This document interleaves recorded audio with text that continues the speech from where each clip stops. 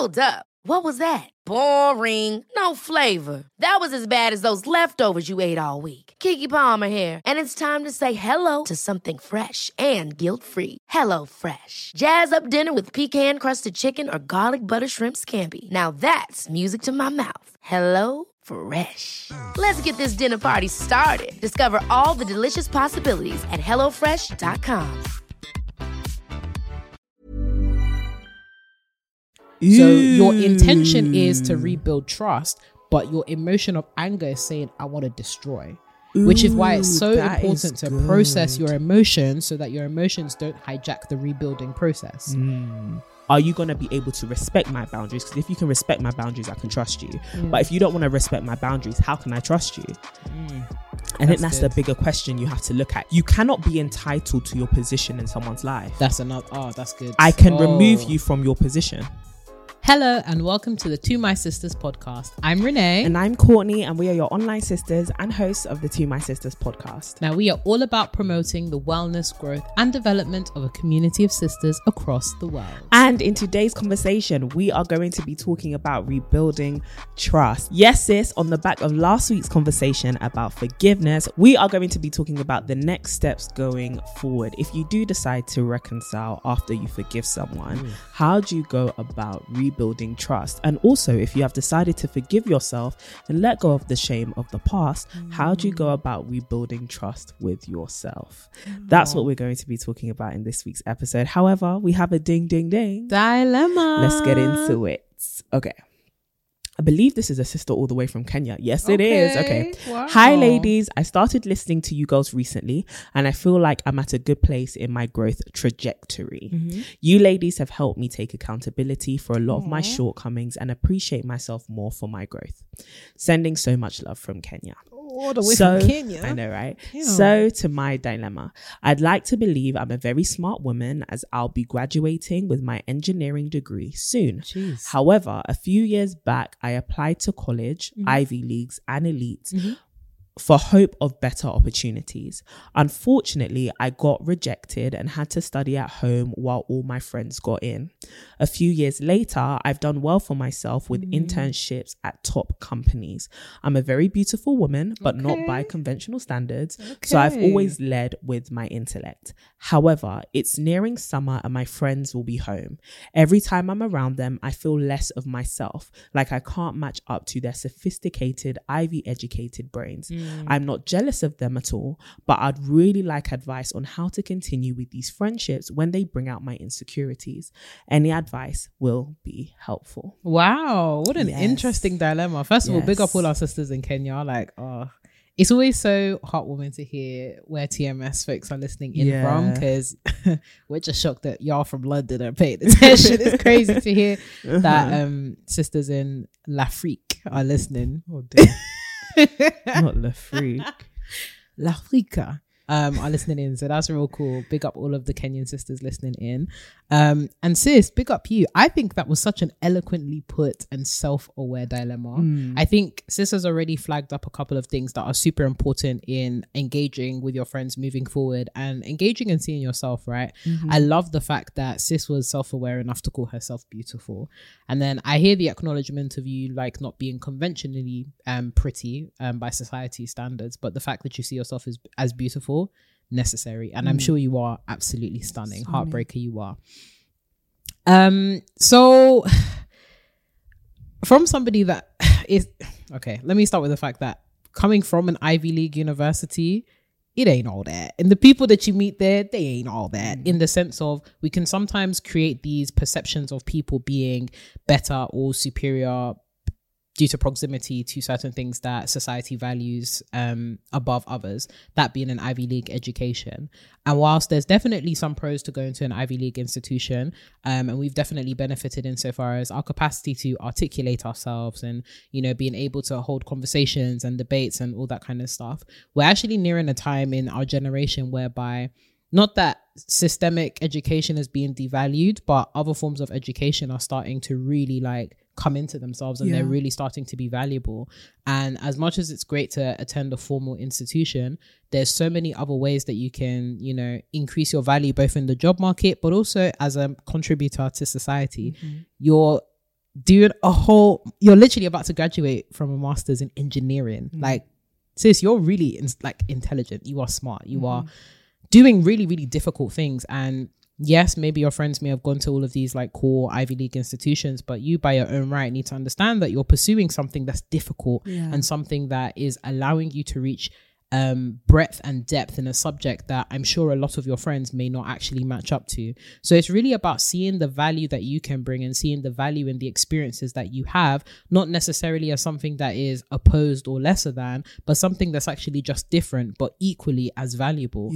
Not everybody's going to have your insights, not everybody's going to have your intellect, and you don't necessarily need validation from an Ivy League institution to understand that you're an intellectual. You are smart.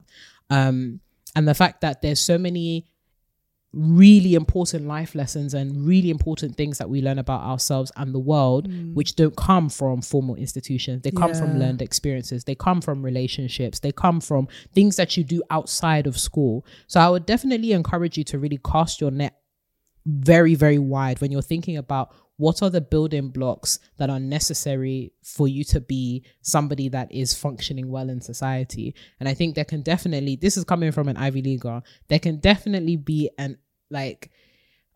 we overinflate the value that going to an Ivy League institution has on us in terms of being a contributor to society, in terms of being superior or whatnot. Yes, there's definitely pros, but there's also cons as well, insofar as, you know, think about the fact that your friends may have been away from home for an extended period of time. I definitely feel that, at least for me, being somebody that is part of the diaspora, sometimes there is quite a bit of a disconnect or a distance, you know, studying or being in some of these Ivy towers. So there's that sense of remove, whilst you've actually had the lived experience of, you know, being in that community and being in your home and actually like really living in the thick of it. So there's really pros and cons to all experiences. And I definitely encourage you to really take solace and be empowered by the fact that you have unique experiences. You have an intellect that is extremely superior if you're doing anything in STEM. I genuinely think everyone that does STEM is a genius by default. I'm just 100%. Like, oh, I don't know how y'all be doing all that stuff, you know, maths and whatnot. I remember when Courtney was doing like A-level maths, I used to just look at her like, girl, I don't know how you're doing all that. But I wish you all the best from afar. So understanding that your source of power, your source of intellect, your source of smarts and your experiences come from different places, but that doesn't mean that they're any less valuable. So yes, you have different experiences, but I would definitely encourage you to really take power in that. And if it's like genuinely have conversations with your friends. You might actually be surprised to hear about some of their experience at these institutions. I think we can also think that by virtue of going to, you know, these places that we see as like inherently good or smarter or superior, we think that the product, which is the person, is going to be this perfect, sophisticated, etc. I could tell you categorically that's not the case. At all. So yeah, that's what I would say. Anyway, yeah, that's very true. That's very true. I think you're spot on. Like, the question is not around whether you're intelligent or not. And sorry, sis, I have a very like, my throat is killing me, but I'm gonna give it all I got. Yeah, but in terms of like intelligence, you are intelligent. There is no doubt about it. I think it's more so you are just, like you said, you've got an insecurity, but also you just have this belief, which is because they went to these Ivy League universities or these elite universities, I can't be as smart as them, or I just feel like I'm not as smart as them. And I think that kind of imposter syndrome does lead to self-fulfilling prophecy. And I think it's not that you are displaying that you're less intelligent, but it's probably knocking the confidence out of you. And I think when it comes to having intellectual conversations, or even just displaying, you know, your full personality and being comfortable around people, it really does come down to confidence. And this belief is probably limiting your confidence. So I would definitely say, like, it's less of a thing of needing to navigate your friendships. When I get that the request is, how do I navigate my friendships whilst they bring out the insecurities in me? But I think it's about, like Renee's basically just described, like realizing that there's actually no reason to be insecure, and it's not to invalidate your feelings. However, I think you may have built up this image and it may be fueled by also maybe your disappointment or your sadness at the fact that you didn't get into these Ivy League institutions, and there may be a bit of a comparison which has crept in, but I think it's about appreciating what you have, what you've been able to do. You're doing all these dope internships, about to go into engineering, like that is so dope. And bringing your view of the world and bringing your experiences really does make you worth listening to. And I think as soon as you start thinking, I actually am as smart as these people, you're going to start killing it, right? You're going to start showing up really as your best self. And I think it's more so about the confidence aspect of things. If you have got friends, I don't know if you detailed this in The Dilemma, even though I just read it, but like, if your friends do make you feel less than, then you need new friends. But I don't think that's the case. I don't think your friends are trying to make you feel less smart. I think it's maybe they have, one thing about going to like elite unis is you definitely find a way, because of the teaching style in a lot of these institutions, you definitely feel more confident expressing yourself and expressing your beliefs. And that can come across as intimidating. However, I think if you find yourself intimidated by that, or it's something you identify that you are lacking in for some reason, it's a skill that can be sharpened outside of these institutions. Don't think that you have to have gone to an Ivy League or an elite institution in order to find a way to express yourself, especially when having intellectual conversations. To be honest, you and your friends are probably not going to be having intellectual conversations 24/7. But you may be feeling like you might not have as much confidence expressing yourself. And I will say that these institutions do give you a lot of confidence to be able to express yourself. However, like I said, that confidence can be cultivated in other spaces. And you've already been in those spaces. You probably worked in organizations. You've already gone to uni. Like, all of these things allow you to build confidence in your own voice and in your own knowledge. And so definitely stand firm in the fact that you have a voice, you have a great voice, you have a great story, and you have as much, right to speak up in spaces as much as your friends do. Don't invalidate your own story or your own voice just because, you don't have a particular uni on your CV. Along that, like, I don't even talk about my uni anymore. Actually, this weekend, I'm getting a master's degree from my uni. What? Absolutely crazy and insane. I ain't gonna use it. Not right now. We're gonna have a lot of fun on those cobbled stones that they love to have in these. If that's one thing these unis are good for, it's the cobbled stones, Sha. But like, a lot of these things are more so symbolic, and the world really is your oyster. Like, there was a time when when we were 16, 17, 18, where we thought this would be the whole world. Yeah. This would be everything. And then 5 years later, you're kind of like, next. Yeah, or like, you no longer want to be defined by, I went here, I did, and I did that. I think that's a bit, I don't know, I think it's a bit moist. Like, you're 25, 26, 27, and you're still talking about the fact you went to Oxbridge or you went to, like, what have you done since? That's my personal view. And I think you have the luxury of being like, I'm yelling. I'm not just, because it's easy to just become pigeonholed. Talking about my biggest acclaim is the fact that when I was 18, I got into, it's like, well, it's been 35 years since. What you done? But there's those people that are really like attached. 100%. Like, I think it's a bit boring. It's a bit boring. It's a bit boring. It's a bit bland. It's a bit grey. Alarm. For me, alarm. Like, I get it. It's a part of your identity, but it cannot be all that you are. And don't fall into the belief that this would make such a big part of who you are, and you not getting in has now left kind of a dent in who you are. It really isn't that big of a deal, trust me. As people who have been, it's great, it opens doors, but you've already had doors open for you, so it's a tool that you don't really need right now. Sure. So hope that was encouraging. That was basically a wider conversation about our beliefs about these stupid these institutions.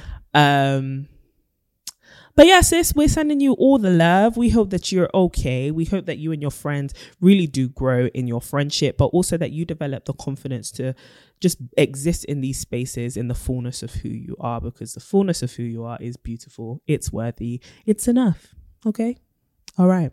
So let's get into today's conversation about building trust with yourself and with others. I could have found a better way to segue into this, but like I said, my throat. She said, damn. Right now it's bare minimum. When you open a website, it's HTML. It's not even the full. It's the skeleton. There's bones. even some pages 404 not found.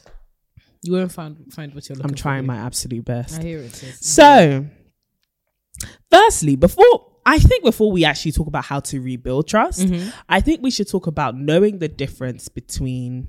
How do you know the difference between, okay, I've forgiven someone. Do I rebuild or do I let it go? Ooh. How do you know the difference?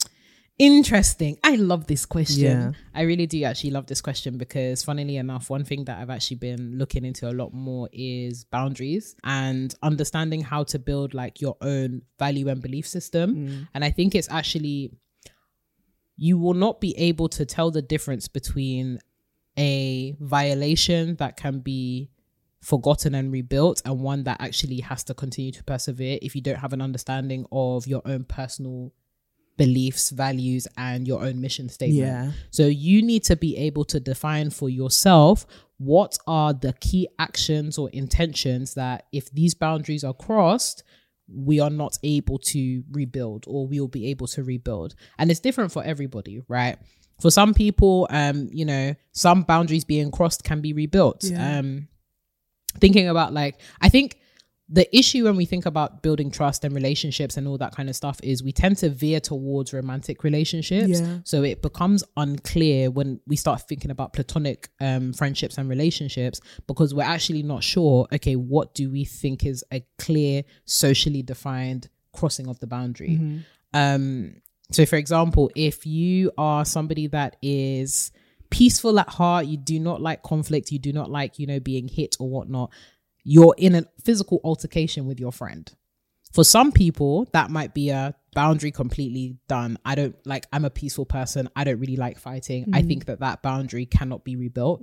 For others who may not necessarily see, fighting as an issue, but more so they don't see it as like a deal breaker, that might be something that can be rebuilt or, overcome. Again, it stems from, what do you believe about yourself? What do you believe about relationships? And what do you believe about the world? The different things that can inform these kind of choices and these boundaries can be things like faith. It can be things like your environment, your culture, the way you actually want to navigate the world. But I think the very first step in understanding whether you actually want to rebuild or close the door on a particular relationship is understanding what do you actually believe? What do you care about? Who are you in reference to the world?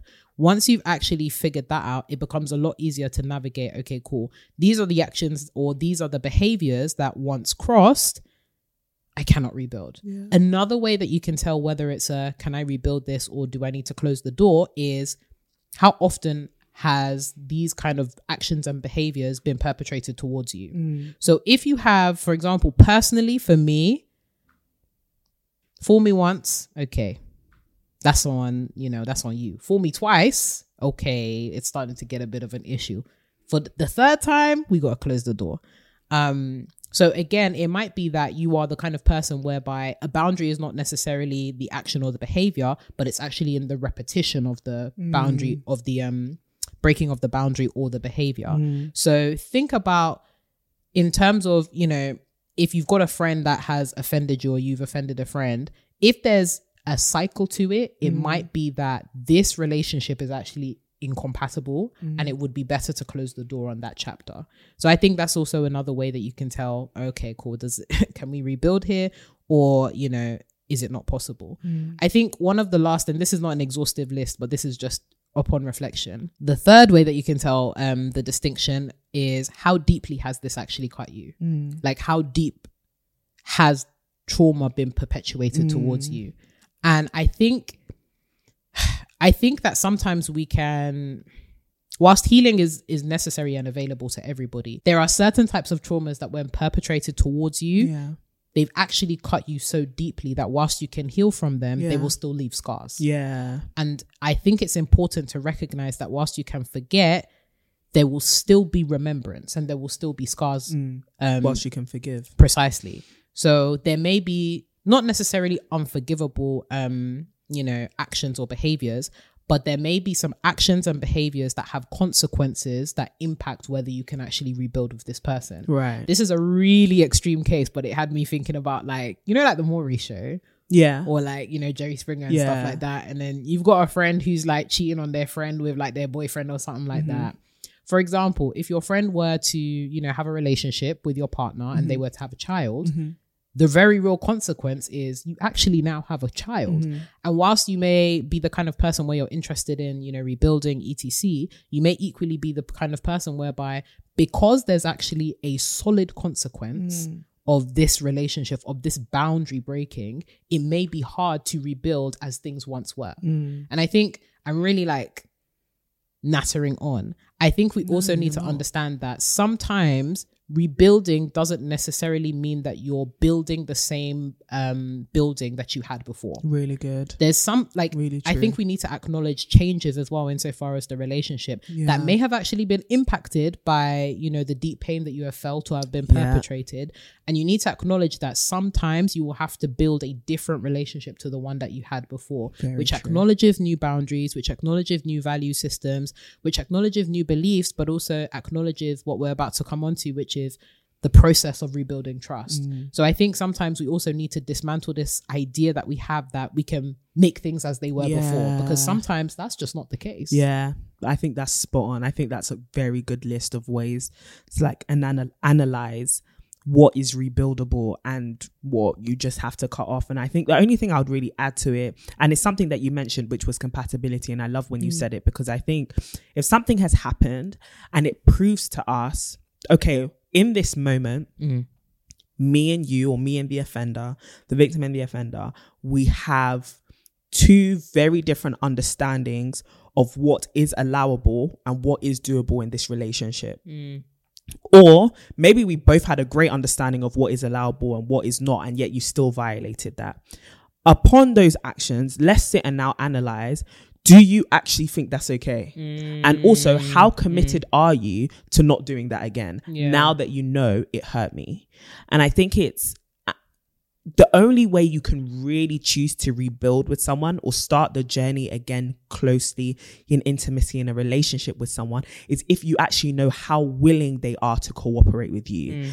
And I think what's painful about when someone does something that needs forgiveness, it's like, okay, you're doing something that's either uncooperative, combative, harmful, whatever it may be. You've done something offensive.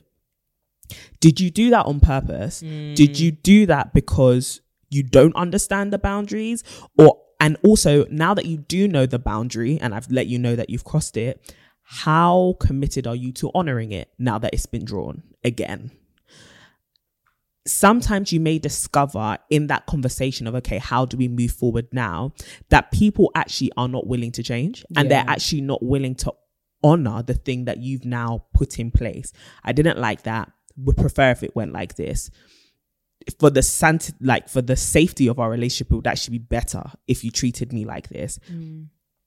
If they're not committed to changing, it could actually be a fundamental compatibility issue. We actually don't see eye to eye on how friendships are meant to operate. And that's okay. It's good that at this junction, we've been able to identify that. Now we got to move on and go our separate ways. We actually cannot rebuild, or we cannot continue building that which we were trying to build in terms of our relationship. However, if you do discover that this person is truly sorry and they are willing to put their hands to the plow and do the work of changing, and the same with you, if you're down to change as well, because sometimes we are the offender. Like, if you're also down to change, I think that's somebody who's worth and that's something worth rebuilding, and at least starting the effort and the conversation towards rebuilding, because at least they're going to be cooperative. I think one thing that makes rebuilding trust and kind of rebuilding a relationship really hard is when you're doing it on your own. And unfortunately, and it's something we touched on last week when we were talking about forgiveness, which is sometimes people use forgiveness as a full stop, and the onus is put on the person who needs to forgive. And it seems as though their forgiveness is what will repair the relationship. But actually, forgiveness is just the beginning. The reparation is a labor done by the two people. And if you're not willing to rebuild this, me forgiving you is not enough to just repair this relationship, because what it's going to do is make us just go back to where we used to be. But actually, the fact that I needed to forgive you lets us know that, hey, troubleshoot, there's actually a problem. Like, this has been a diagnostic. There's actually a problem in our relationship. Now let's do the work to either rid ourselves of this thing or to do the work to actually make it better.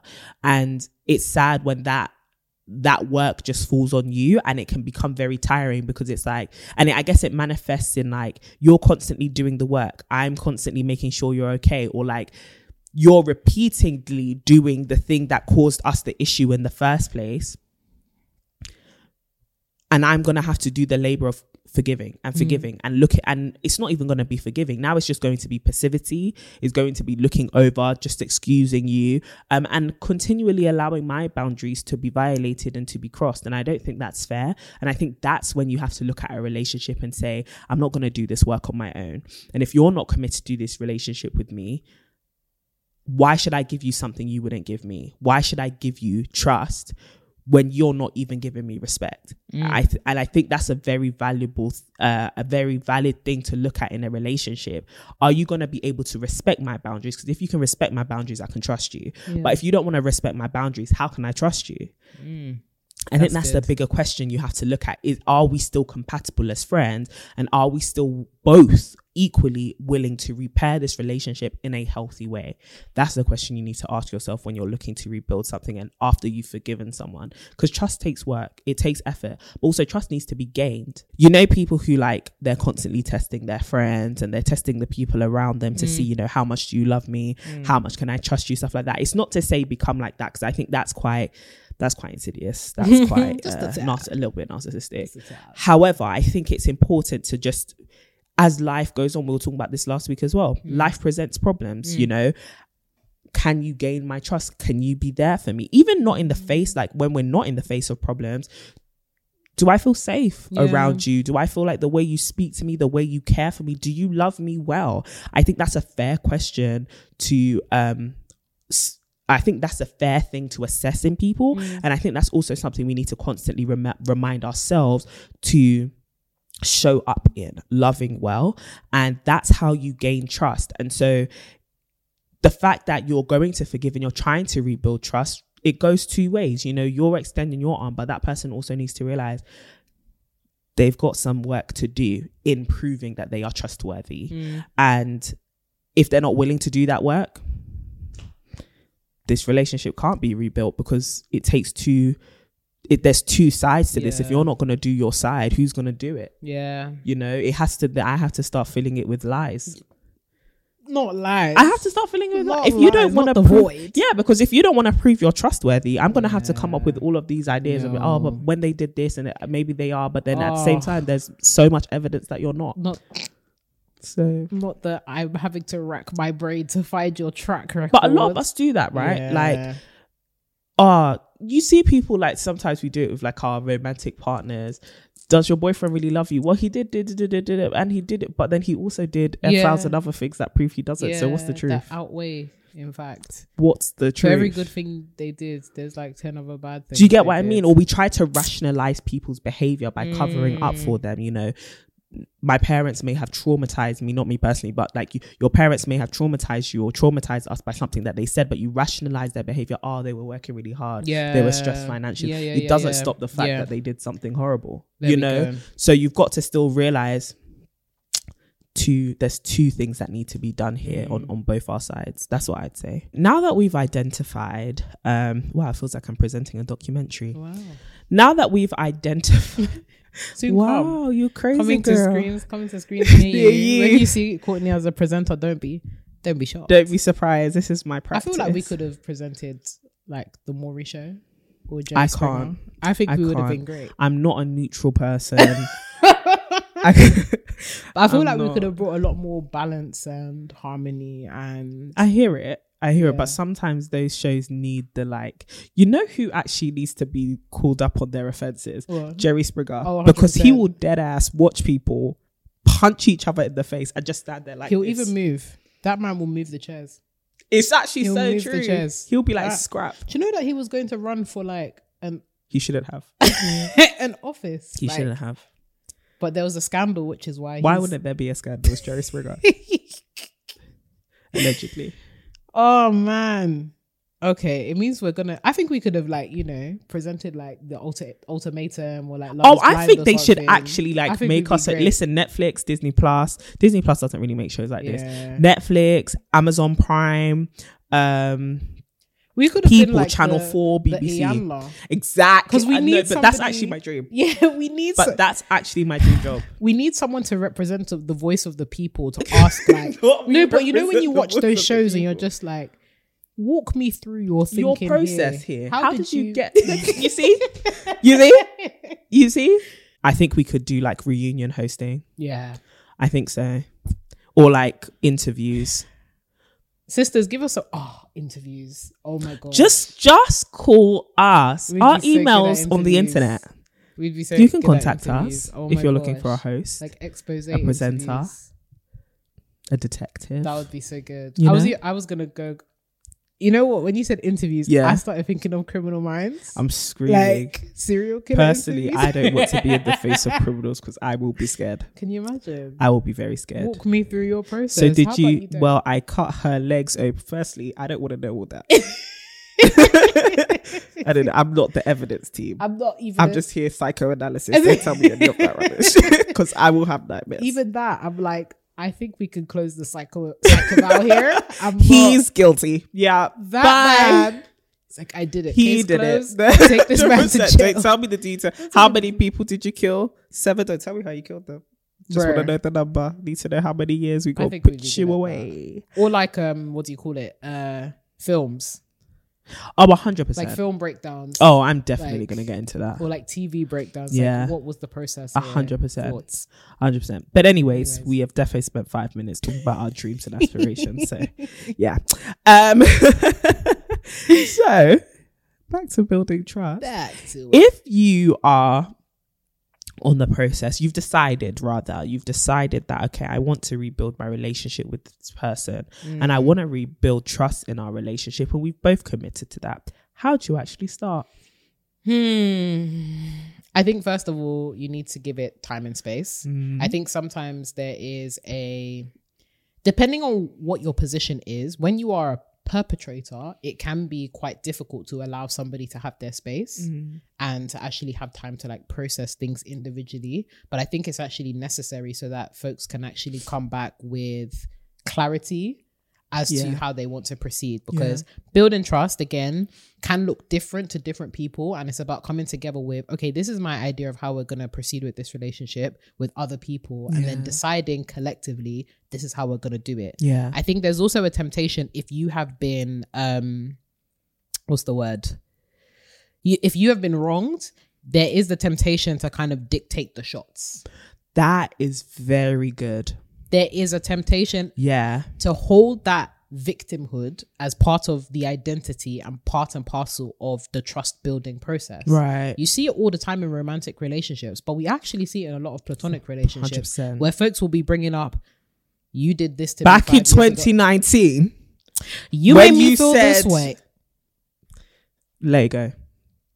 If you forgive me, you have to let You it go. have to let it go. So I think it's so necessary for folks to have their time to overcome, to go through their process individually, get past the whole victimhood, get past the blame as well. Because if you are a perpetrator, you can definitely you can hold that. You can be like, oh man, I have to do everything that I can to make this up. When it's just like, you don't have to become a slave just because you've done wrong. People do wrong all the time. And yes, maybe this has incurred, wrath. And yes, maybe it means that you actually have to do some work. But I think it's the letting go and the processing and the individual time that's actually necessary. But this is after you've had your initial conversation and initial commitment to we're going to proceed with this. Yeah. Because sometimes for me personally, I like at least agreeing, okay, we may not necessarily have agreed, this is how we're going to rebuild trust in the next 5 to 10 working days. But at least there is an agreement straight off the bat that, So okay, funny. By the end of this contract, Look. we need to have resolved these issues. this is the Then thing. we'll have a peer review. Because it's like, how can you rebuild trust and go on the journey of building a relationship back with somebody else when you haven't gotten a commitment from each person that this is what we actually want to do? Yeah. So once you have that clarity, then I think it's important for everyone to kind of go off on their individual separate ways if you can, or just have some time and have some space to get clarity, process through things, journal, therapy, however you process through things, to really just gain clarity and understanding as to how you feel, what you think is necessary to proceed. And then it makes it easier for when you do come back to that person, you're not completely blinkered or hijacked by some of your emotions that can be very destructive. Yeah. Because whilst, not to invalidate anyone's feelings, but sometimes our emotions are not in line or in check with our intentions. So your intention is to rebuild trust, but your emotion of anger is saying, I want to destroy.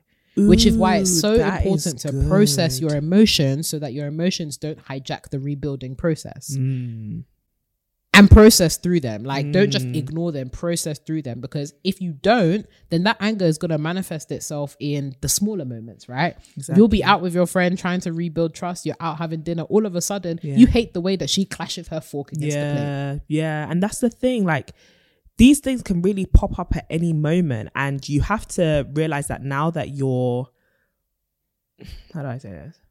Now that you're rededicated to rebuilding this relationship, there's actually a requirement now of you. That's why, like, making this decision is actually not easy because, like you said, you can't choose to live in the victimhood anymore. And at some point, you have to let this person free of punishment. Do you get what I mean? And exactly. And you may actually end up doing more harm to the relationship than the original offense. So like that example you said, now everything your friend is doing is pissing you off. Your reaction to that out of your anger, out of the thing that she did wrong, is actually going to do more harm to your relationship. And it may have her turning around and being more pissed at you. And suddenly you've gone from victim to villain. And if you're not careful and you don't regulate your emotions, to stop you from doing that and to stop you from eternally punishing your friend or your partner, whoever, your parent, whoever, you're not gonna have a leg to stand on. Not even. In fact, you just gonna be on your back. Back or your belly somewhere. You're gonna be on your back or your belly. And I think one of the best ways, one of the best things to remember is you are both victim and villain. So whilst you are the victim in one relationship, you are a villain in somebody else's story. Or you could easily become.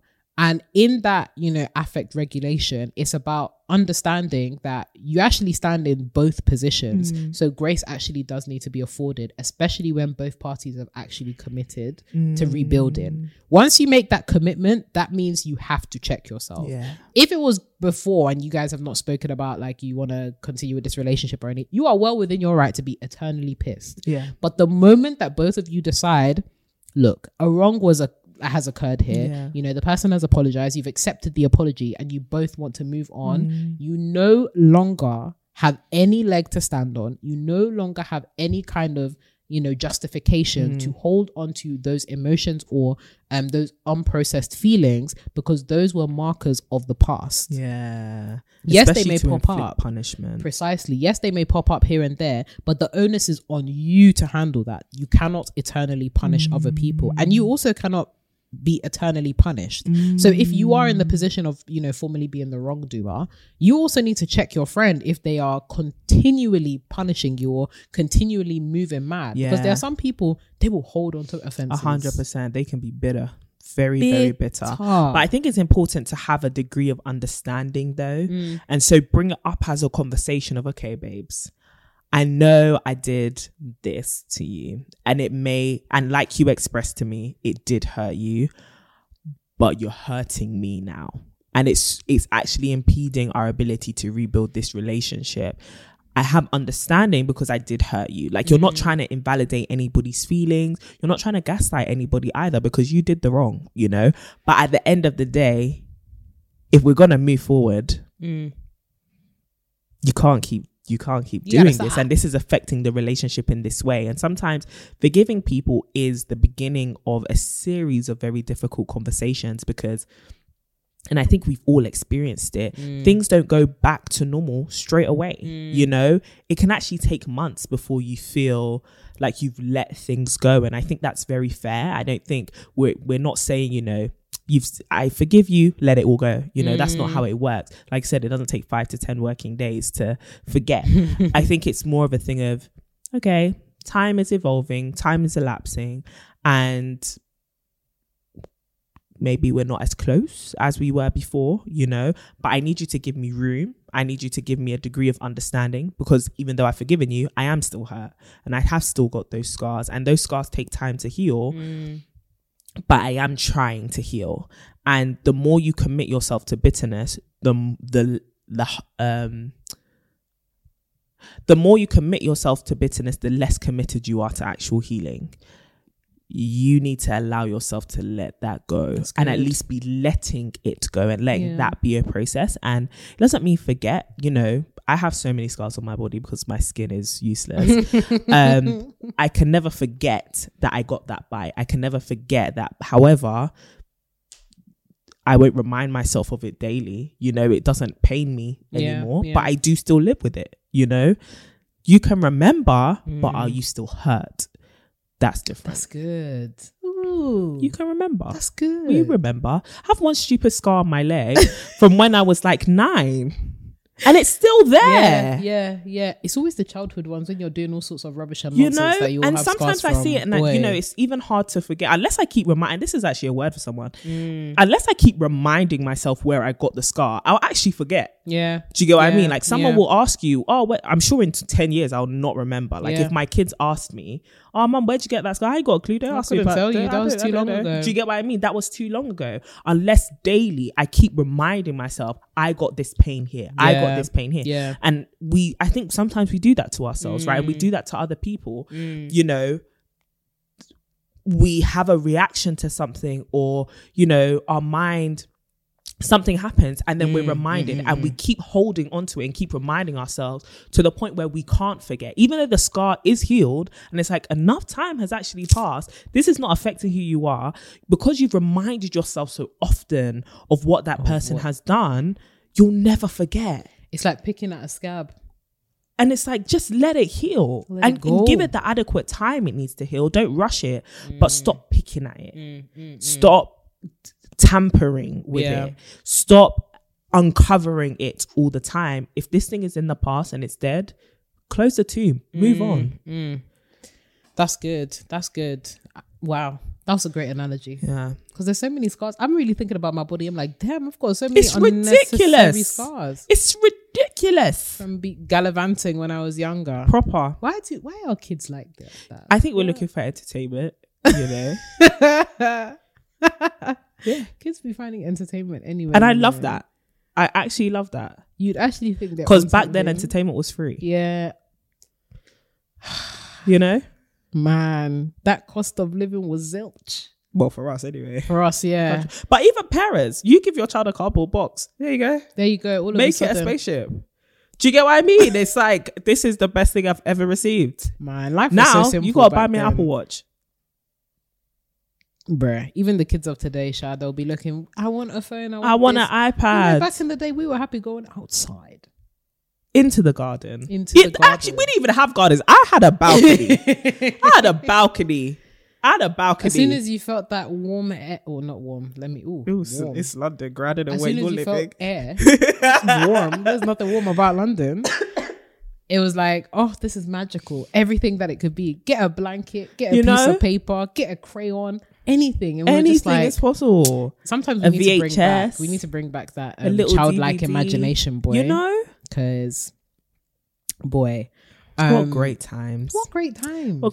So now that we've spoken about, okay, that's the beginning process. I kind of wanted to end this episode because I think there's no play for play on like what it looks like. Yeah. It can be mad awkward in the beginning. It will be, in fact. There we go. It actually will be, in fact. And I think our capacity to rebuild relationships rests on how comfortable we can get with discomfort.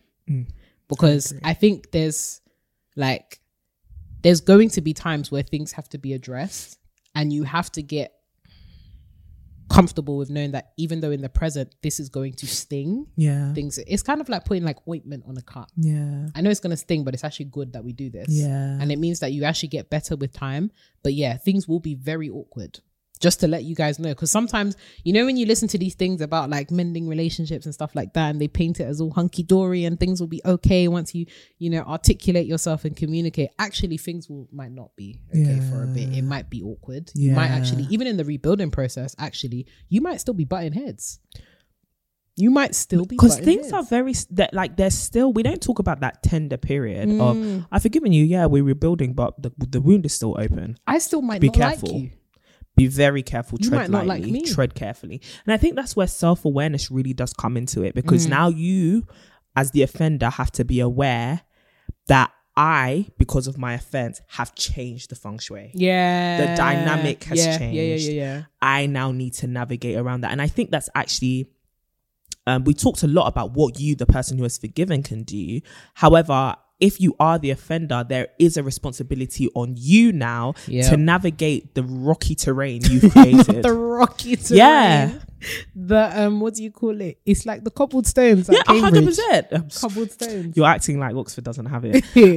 It's you have to now navigate that, and you've got to do it well, and that's your duty because you created it.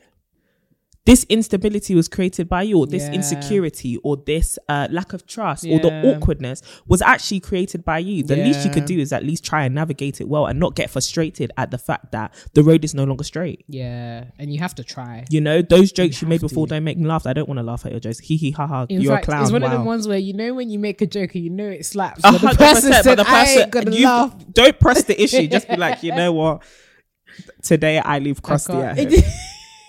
You know, you better put your clown shoes outside of this house, or at least try to be on your best behavior. Oh, that's so you funny. Know? And I think a lot, as crazy as it, but it's true. Do you know what I mean? You've pissed me off. I know I've allowed you in my house, but don't do something don't overstep. Don't bring your clown shoes because you're on tough, or like when you try to unstable ground, or like when you try to. Well, I'm shouting like I've got the capacity.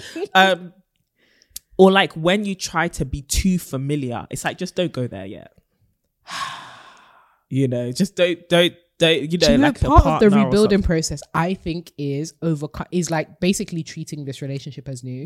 There's new things that you need to learn about that person, because I think that sometimes transgressions in relationships occur due to over familiarity. So you we need to talk one day, probably in the book, because I have so much to say about over familiarity. But go on. Damn, over familiarity and proximity can sometimes make us assume that we can overstep boundaries. It's not even just that, I know this person, but it's more so because I know this person, I'm gonna take advantage of the fact that I know this person and transgress their boundaries. And it's like, now that you've done this, you've actually taken such a step back in terms of your proximity to that person that you now actually have to pursue that person again as if this was fresh. 100%. Because clearly you don't know the person 100%. As well as you thought you did. If you're transgressing their boundaries, and also, it had this result. You cannot be entitled to your position in someone's life. That's another. Oh, that's good. I can remove you from your position.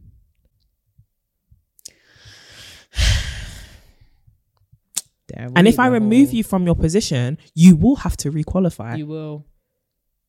If you get kicked out of a school, they're going to make you interview again to come back. We know you. Yeah, you got in the first time. Okay, but things have changed. Things have changed. And you've changed. And we've changed. And based on your past performance, we need to reassess you. So don't get comfortable. Just because you got in, don't mean you can't be kicked out. Don't get comfortable. Don't get comfy. And friendships are the worst places where people like feel comfortable getting comfortable. 100%. They get comfortable too quickly as well. All of a sudden, or that's it just the creeps person. Up on you. Precisely, that's the person I go to when I'm, stressed. That's the person I'm calling at 2 a.m. That's the person. And sometimes it's not an intentional crossing of somebody's boundary. Most times it's not. Most times it's actually just forgetfulness, lack of intentionality. Sometimes it's laziness, self-obsession, main character or self-centered syndrome. Exactly. And all of a sudden you find yourself sleepwalking into third position 100% instead of first. 100%. It's like the tortoise and the hare. You're the hare that fell asleep before the finish line because you got too confident. Complacency is a killer. Complacent. We are so complacent when it comes to our friends. We don't pursue our friends. We don't do things with our friends in the same way. Let a romantic partner enter into the scene, boy. And that's the thing.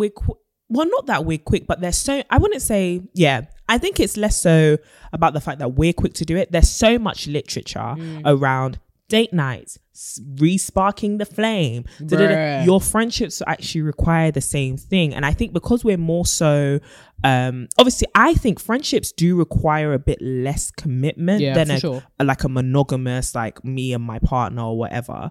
However, I think when you do decide you have these really special friends who you really do love, you do have to do some work that commitment requires. And unfortunately, I think we've been socialized to just believe that the friendship turnover rate is too high. I just think it's entirely too high. And as soon as friendships present any kind of challenge, it's kind of like, you don't serve me anymore, on to the next. Because we think there's an infinite amount of people. I don't need to stay here for your wahala. But at the same time, it's like, how often can you really change your friendship group? That's exhausting. And also continually changing your friendship group says more about you than it does about people. Yeah. Right? Yeah.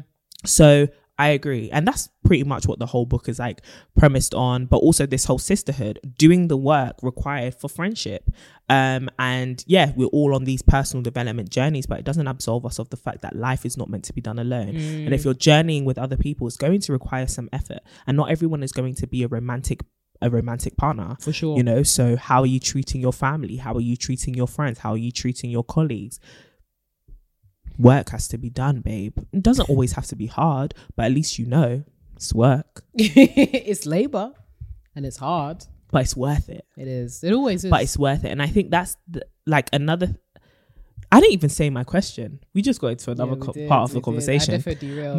It's fine. It's fine. It was a very good point. Like, it was actually necessary. I think my question was actually, what are some of the things you need to pay attention to as you rebuild? So you've started rebuilding and now you're on this journey, however long it takes to repair your friendship. Let's say me and you. Yeah. We've had a bit of a tiff and it's like, you know what? Renee has said she forgives me. Yeah. Now we're rebuilding our friendship.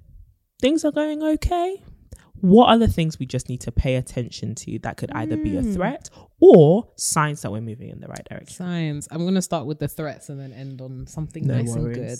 So threats, I would say pay attention to the way that you actually engage with each other post rebuilding process. I think the kind of threats that we look for are ones that seem like super insidious. So, you know, active attempts to like derail progress 100%. And stuff like that. But I think other threats could be if you've rebuilt a relationship that doesn't have the same level of like comforts that you once shared with the person, insofar as if you are an offender, if you find yourself feeling like you're walking on eggshells around the person, then that's a threat, because you no longer, it shows that even in the attempts to rebuild, you haven't quite got there in terms of intimacy.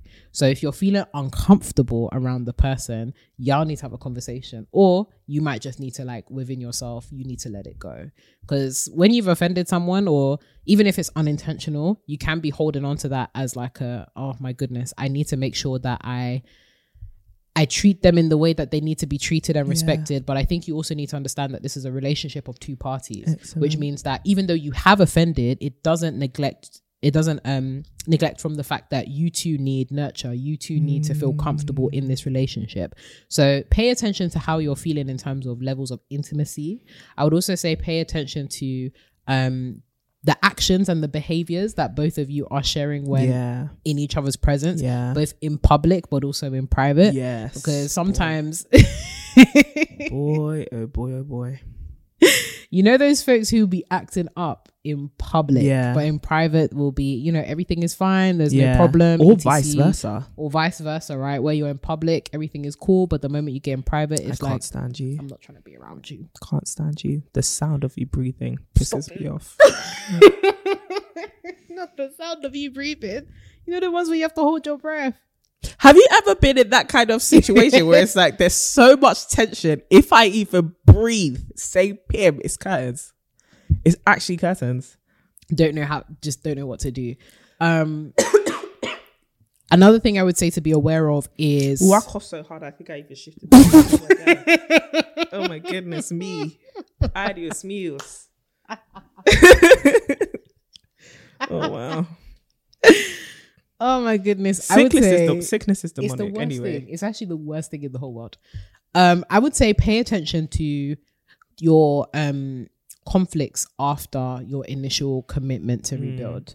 How is your conflict resolution like now post the big event? Really good. Because there will be things that challenge you. People think that, okay, rebuilding is just going to be up and up and up and up. Actually, there's going to be more tensions. There's still going to be, conflict. How has your conflict resolution changed in response to your efforts to rebuild? Excellent. And if things are still bad and in fact getting worse, then that's a flag, not just for your relationship but also compatibility. Can you guys continue with this? So definitely pay attention to conflict resolution and pay attention to effort. The effort of each person in these relationships is so important, because yes, you may be clashing, but at the bare minimum, if folks are not putting in effort, that's a fundamental difference that you have to contend with.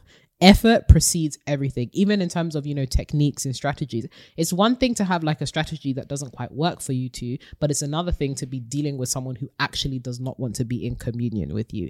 Isn't it the worst thing when it feels like you're the one that's putting in all the effort and the other person is just there like, okay. I'm telling you, that's why you have to, the first thing, the precursor to this, we can rebuild, but are we going to match each other's energy? Because I'm not going to be doing the majority of the work.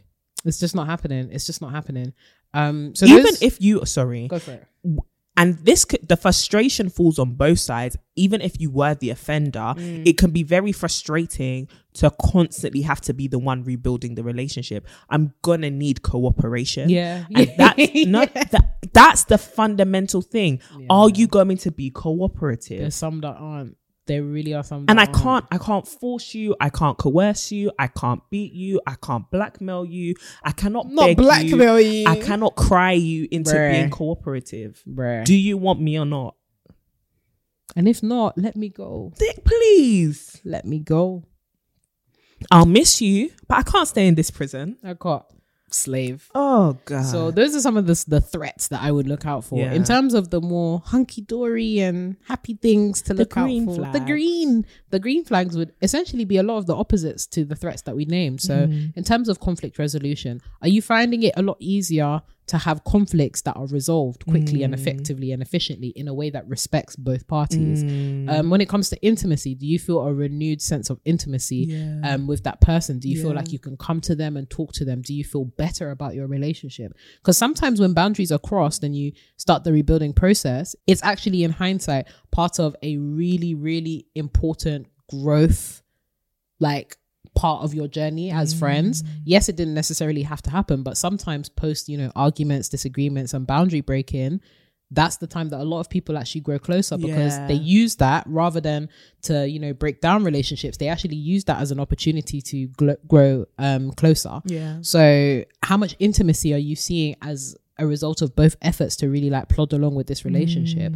Do you feel as though your efforts are being matched, that you are, and you yourself, do you feel like you're giving enough energy to this relationship? Do you feel like you are actively trying to mend and rebuild and listen and be somebody that is an active participant of this relationship? Are you feeling lighter? How do you even feel? Because sometimes those relationships that just, when they're not going well, it hangs on your heart.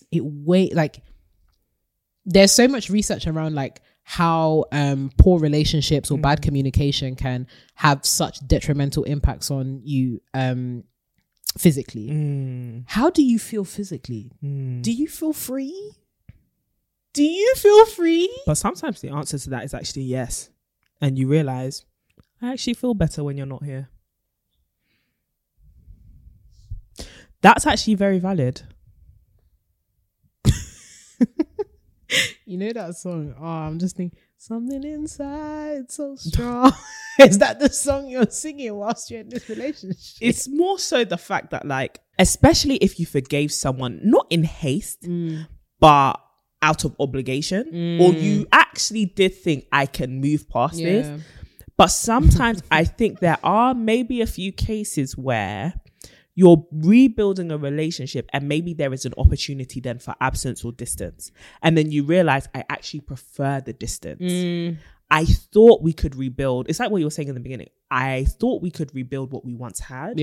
But now I've realized I actually want something different. So even though we have been trying to rebuild and maybe we have been both putting in the same effort, I don't even think it's that this relationship isn't repairable. I actually think I've changed. Yeah, that's fair. That's fair. And now I'm happier without you. Or I'm happier with greater distance. Yeah. And that's okay. It's tough. Like when you relegate a friend to an acquaintance. Yeah. And it's kind of like, no, we're not as close anymore. Yeah. You know, and I think a lot of us have had that. Sometimes it's not even out of, offenses. Sometimes it's just time, distance. Yeah. We're not as close anymore. And I actually don't want to force a friendship with you because upon review, we're not actually compatible. Not upon review. Sis said I brought out my white sheets and said, yeah, after the probationary period, it's not going to work. This is not working for us. But yeah. These things are hard, man. It's not easy. It's not easy. And I think another thing to pay attention to is the fact that like you can't keep hanging at something you can't keep holding on to something that is dying. I know it sounds funny, but really and truly, if we take time to think, something's just run its course. Yeah.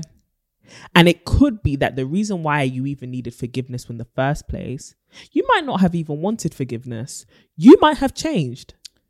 You might not have even perceived anything as an offense. As an offense. You may now be just being you. Yeah. And even though I've told you this violated my boundaries, this might be the person you want to be. And it might not even have been wrong. I'm thinking in the sense that like we think sometimes there's perceived offenses. Yeah. Do you get what I mean? You didn't actually intend to hurt me, but this thing which you consider normal, I consider it offensive. Yeah. And now I've told you, I don't like when you do X, Y, Z, but now you're thinking, I actually don't want to change into the person you're saying that you need. Incompatibility. Don't try and force something to work. Yeah. And don't actually try and force somebody to change. Especially if it's into somebody they don't want to be. They don't want to be.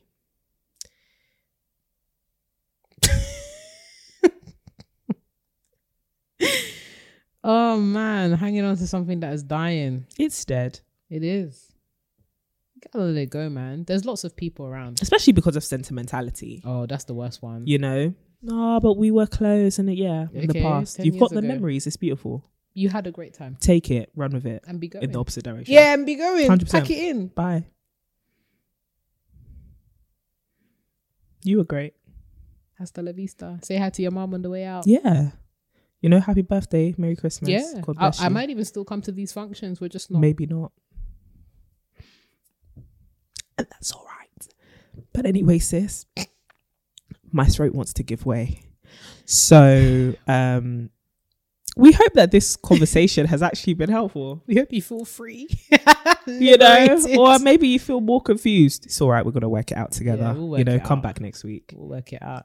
If you're thinking of binning your friends, that's okay. That's okay. We're building the community here. So you can find new ones. Yeah. And if you might even bump into some of the old ones you've been trying to. Not a reunion. No, but that could happen. Could you imagine? 100%. Hey, I'm here looking for a new Hey. Especially if they're like, you used to be a bad person. Yeah. How are you in the sisterhood? How do you even, fam? That's when you have to actually start the friendship entirely afresh. 100%. And you have to like let people go. You have to let people hard. like So free you of their used to be past. bad man. 100%. But they've changed. That's why they're in the sisterhood. Let them be free. And I think that's actually something to be said about like, just because someone wasn't good for you doesn't mean they're not good. No, but what if they were actually bad people? They might have changed though. Fairs. Do you get what I mean? Okay, you're not friends with me like anymore. Criminal offense, Oh no, that's not bye. You're going to prison. I was thinking in my head, it's like, imagine if your friend stole like money from you. Yeah. You're a criminal. You have a criminal past. That needs to be disclosed. Sorry.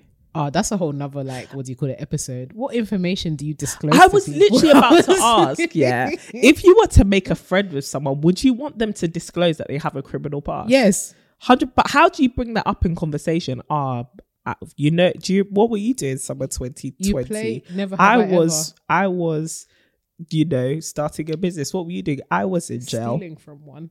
I was in jail. You have to do never have I ever and then have a list of things that you want to ask. Never have I ever stolen 5k from my friend's account.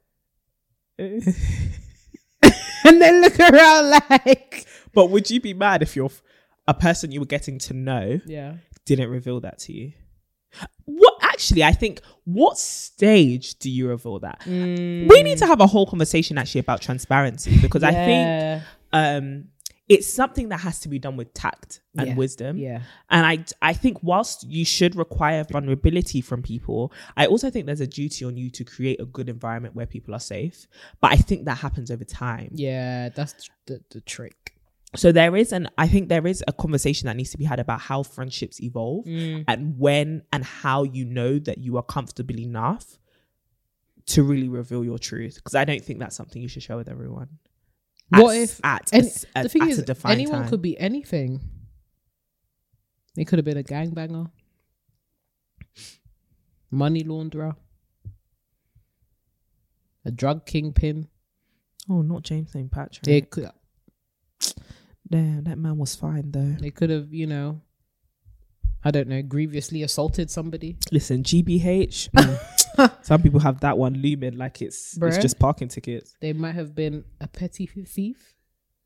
What if it's a crime that they weren't caught for? Oh. Or like repeated offences that they weren't caught for? Back in the day, you could do a full CRB check on people 100%. Based on who they know. 100%. Now everybody is meeting on the net. The interweb. That's why things like Tinder and Hinge can be so dangerous, because you actually don't know who you're meeting unless they know somebody you know. It's very true. It's very true. The same with friends. Some friends could be crazy. Boy. Some of them could be swindlers on the internet. Oh, anyways, that's a whole conversation. But yes, it's truly, we do hope that you have enjoyed this conversation. Definitely talk to us in the comments here on YouTube. Follow us on Instagram at To My Sisterhood to join the conversation, all right? And you can follow us individually at Renee Kapuku in the lovely V-neck jumper, and at CD Boateng, who's also in the V-neck jumper. Look at that. Twinsies. Is even the same kids. We even both wear glasses now. Are we morphing? Are we morphing? Morphing is such a funny word to me. It's like, are you gonna see us with like one of my hands and then one of Courtney's legs or something? But yes, sis, please follow us on all socials as well at To My Sisterhood on Instagram, TikTok, Twitter. We want to be in conversation with you and we want to know what you have to say about this particular episode. Yeah. And don't forget that the Vision 22 challenge is still live. Use that hashtag Vision22 on Instagram, Twitter, TikTok, and take yourself out on a solo date. Who knows? You might even be reimbursed for that date with that 100 GBP. Jeez. And more. So make sure you do that and sign up for our mailing list for our growing and glowing tips on a weekly basis. You can do this if you are listening to this on YouTube. It will be in the description below. If you're listening on Apple or Spotify, it will be in the show notes. Yeah, which is also where you can rate us 4 or 5 stars. 5 stars. Or if you're really feeling like you want to be one of those crazy girls, if you want to do less you're a crazy girl. Oh my god, look at you, crazy girl. Crazy, ooh. No, crazy. What's the word? Contrarian. Contrarian. You know, contrarian. You want to be contrarian, you can rate us different. 4 stars. However, less than 4 stars, you already know the deal, baby. Send us an email. Send us an inquiry. hello@tomysisters.com. Oh, and also a reminder, if you do have a dilemma, please send it to dilemmas@tomysisterhood.com. That is the only place tomysisters.com. It's okay, not this information of the masses. Send it to dilemmas@tomysisters.com. Sorry, I got your back. Something like that. This is why you need a Courtney, not mine though, somebody else. Sisters, we love you. We hope you enjoyed the episode. Until then, it's alright. Sisters, it's okay. You're gonna get it anyway. It's been a long couple of years, I'm telling you. Sisters, we hope you enjoyed the episode. No, I'm just gonna wrap it up. No, Renee, I can't. I don't have the bandwidth. I don't have the capacity. Sisters, we'll catch you in another episode next week. Until then, keep glowing and growing. Come on. That was the enemy. What?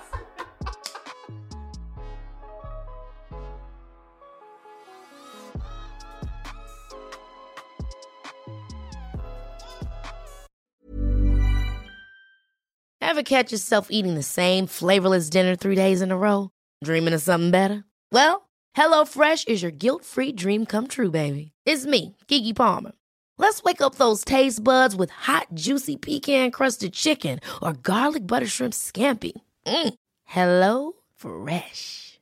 Stop dreaming of all the delicious possibilities and dig in at HelloFresh.com. Let's get this dinner party started.